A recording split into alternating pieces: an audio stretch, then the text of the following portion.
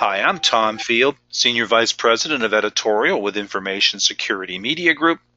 I'm talking today about unraveling the cyber skills gap, and it's my pleasure to be speaking with Kathy Miley, the COO of Cybrary, and Wade Baker, co-founder of Scientia Institute. Kathy and Wade, thank you so much for taking time to join me today. Thank you, Tom. Hey, super glad to. Now, you together have just conducted what's intended to be the first annual report, Cybrary Declassified, Unraveling the Cyber Skills Gap and Talent Shortage. What can you tell me about the impetus behind this report? So, Tom, hey, thank you for asking the question. So what we were trying to achieve here at Cybrary was really looking at why we have such a disparity in skills gaps, meaning why people seem not to have the skills that are necessary to help their organizations defend themselves. And then also looking at why it is that we have so many open positions in the cyber field today. And it's an ever-growing number, and what we could possibly do as an organization to help impact this in the world. Cybrary was put together originally to help solve these two fundamental problems in the industries, and we wanted to get the research and get it from the horse's mouth on what the people thought was the problem. Well, that's excellent. I've got a couple of questions about the research, and the first is, what were some of the key findings?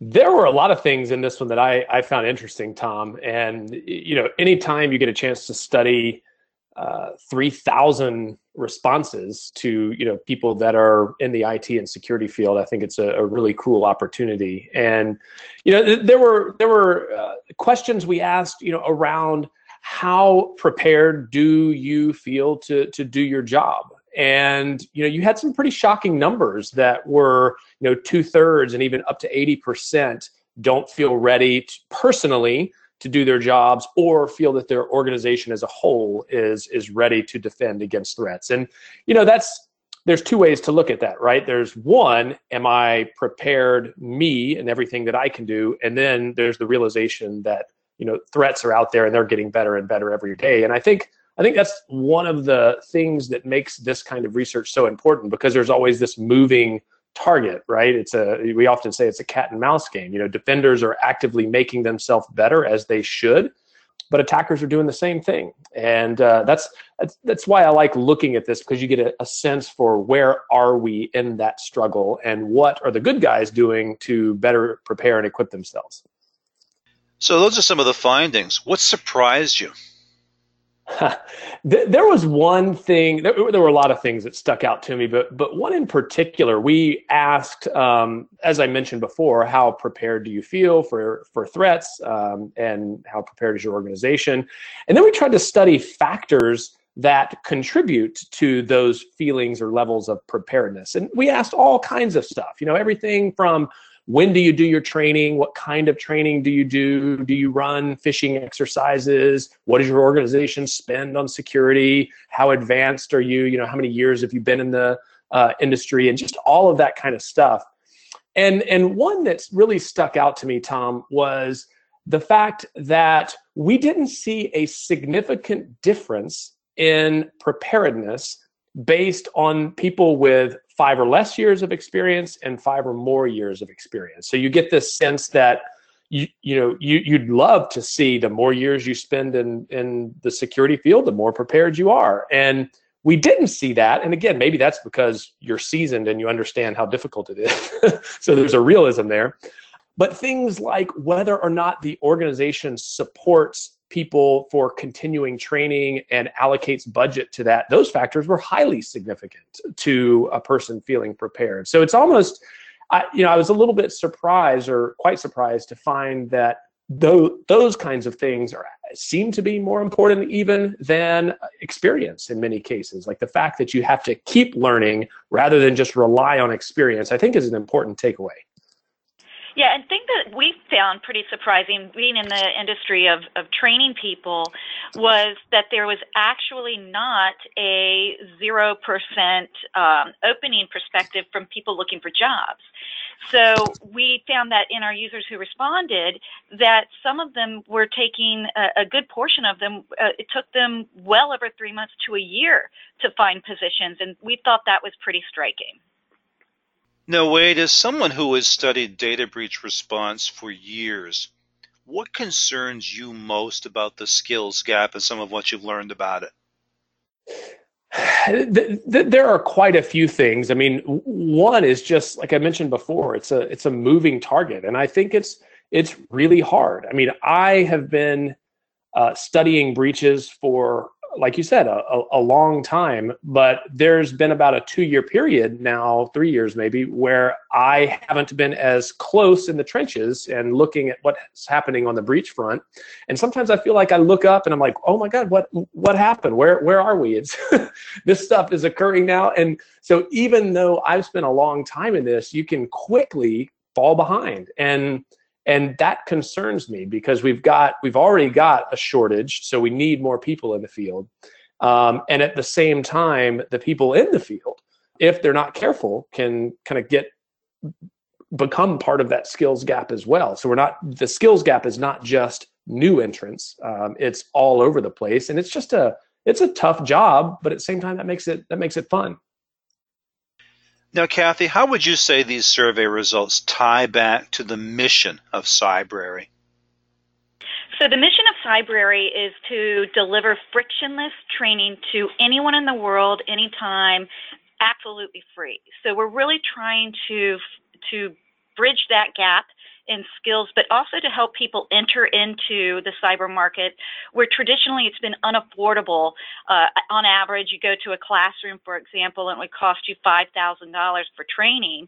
And that's been a real barrier for not only organizations paying for their employees to get trained, but also for those individuals who are on their own trying to seek the skills necessary to enter into the field.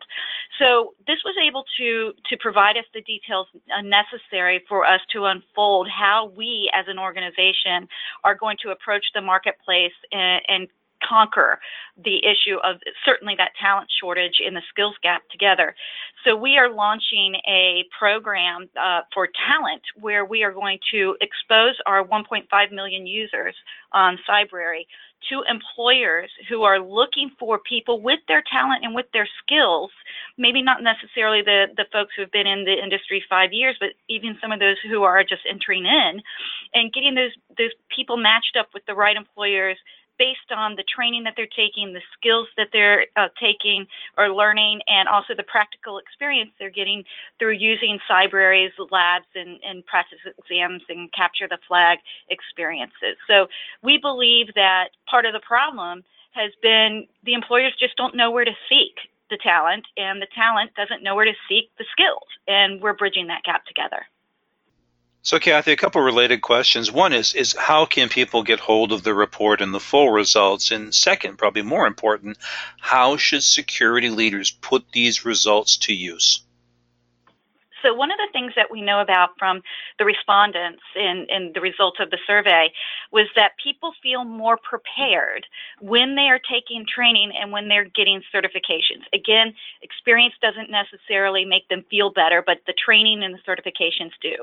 So security leaders really need to take that very seriously and start putting together programs internally that address the needs of the employees to get the training and to get the certification so that they can contribute to defending their organizations and feel confident about it.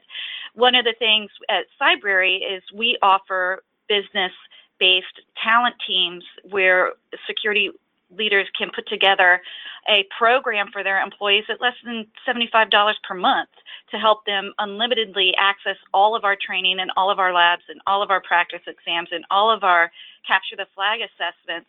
So it's very, very affordable, less than $1,000 a year per employee.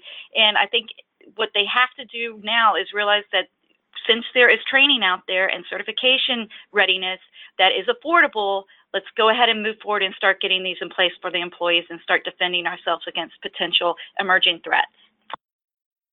Great, and they can get a copy of this report and the survey results where? It's directly on our website, which is www.cybrary.it. And there'll be a pop-up, and there's also lots of social media going out today. So if you see our tweets or our LinkedIn posts, there's also direct links to the report there. Excellent. And one final question. After years and really a decade about talking about the skills gap, how do you recommend that the industry finally and effectively address this talent shortage? So I'll speak first, and then Wade, you can jump in here.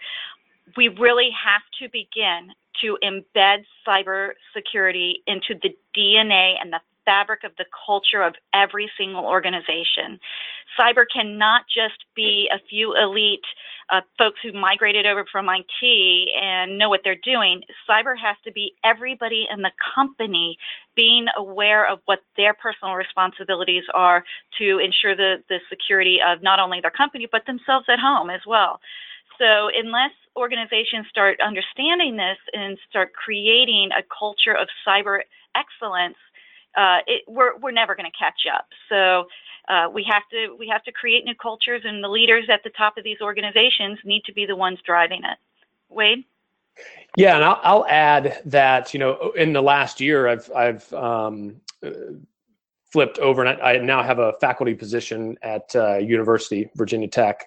And I did that because I saw such a gap in doing all the industry-based research and work that I've done, especially in organizational leaders. So when we talk about the cyber skills gap, we're often talking about a technical level, but we really need to get wider than that too. But as I started to say, I've seen a gap in people that are prepared to lead security organizations and have the technical knowledge to make wise decisions. And so, I've been very interested lately in that kind of blend of management and technical, at an MBA level, Master of IT type stuff as I'm doing at the university. And, I think we need more of that. We need universities to step up and better prepare people either at the undergrad or graduate level, and organizations ready to scoop them up and keep that learning going. And that kind of has to be, it's been very piecemeal to this point. And I think we can do a better job of stitching those things together so that people are ready when they enter the workforce. They're continually made more and more ready when they're there, and maybe we can get a leg up on the bad folks out there. Well said. Wade, Kathy, thank you so much for your time and insight today. Thank you. Thank you. We've been talking about unraveling the cyber skills gap, and I've been speaking with Kathy Miley, COO of Cybrary, and Wade Baker, co-founder of Scientia Institute. For Information Security Media Group, I'm Tom Field. Thank you very much.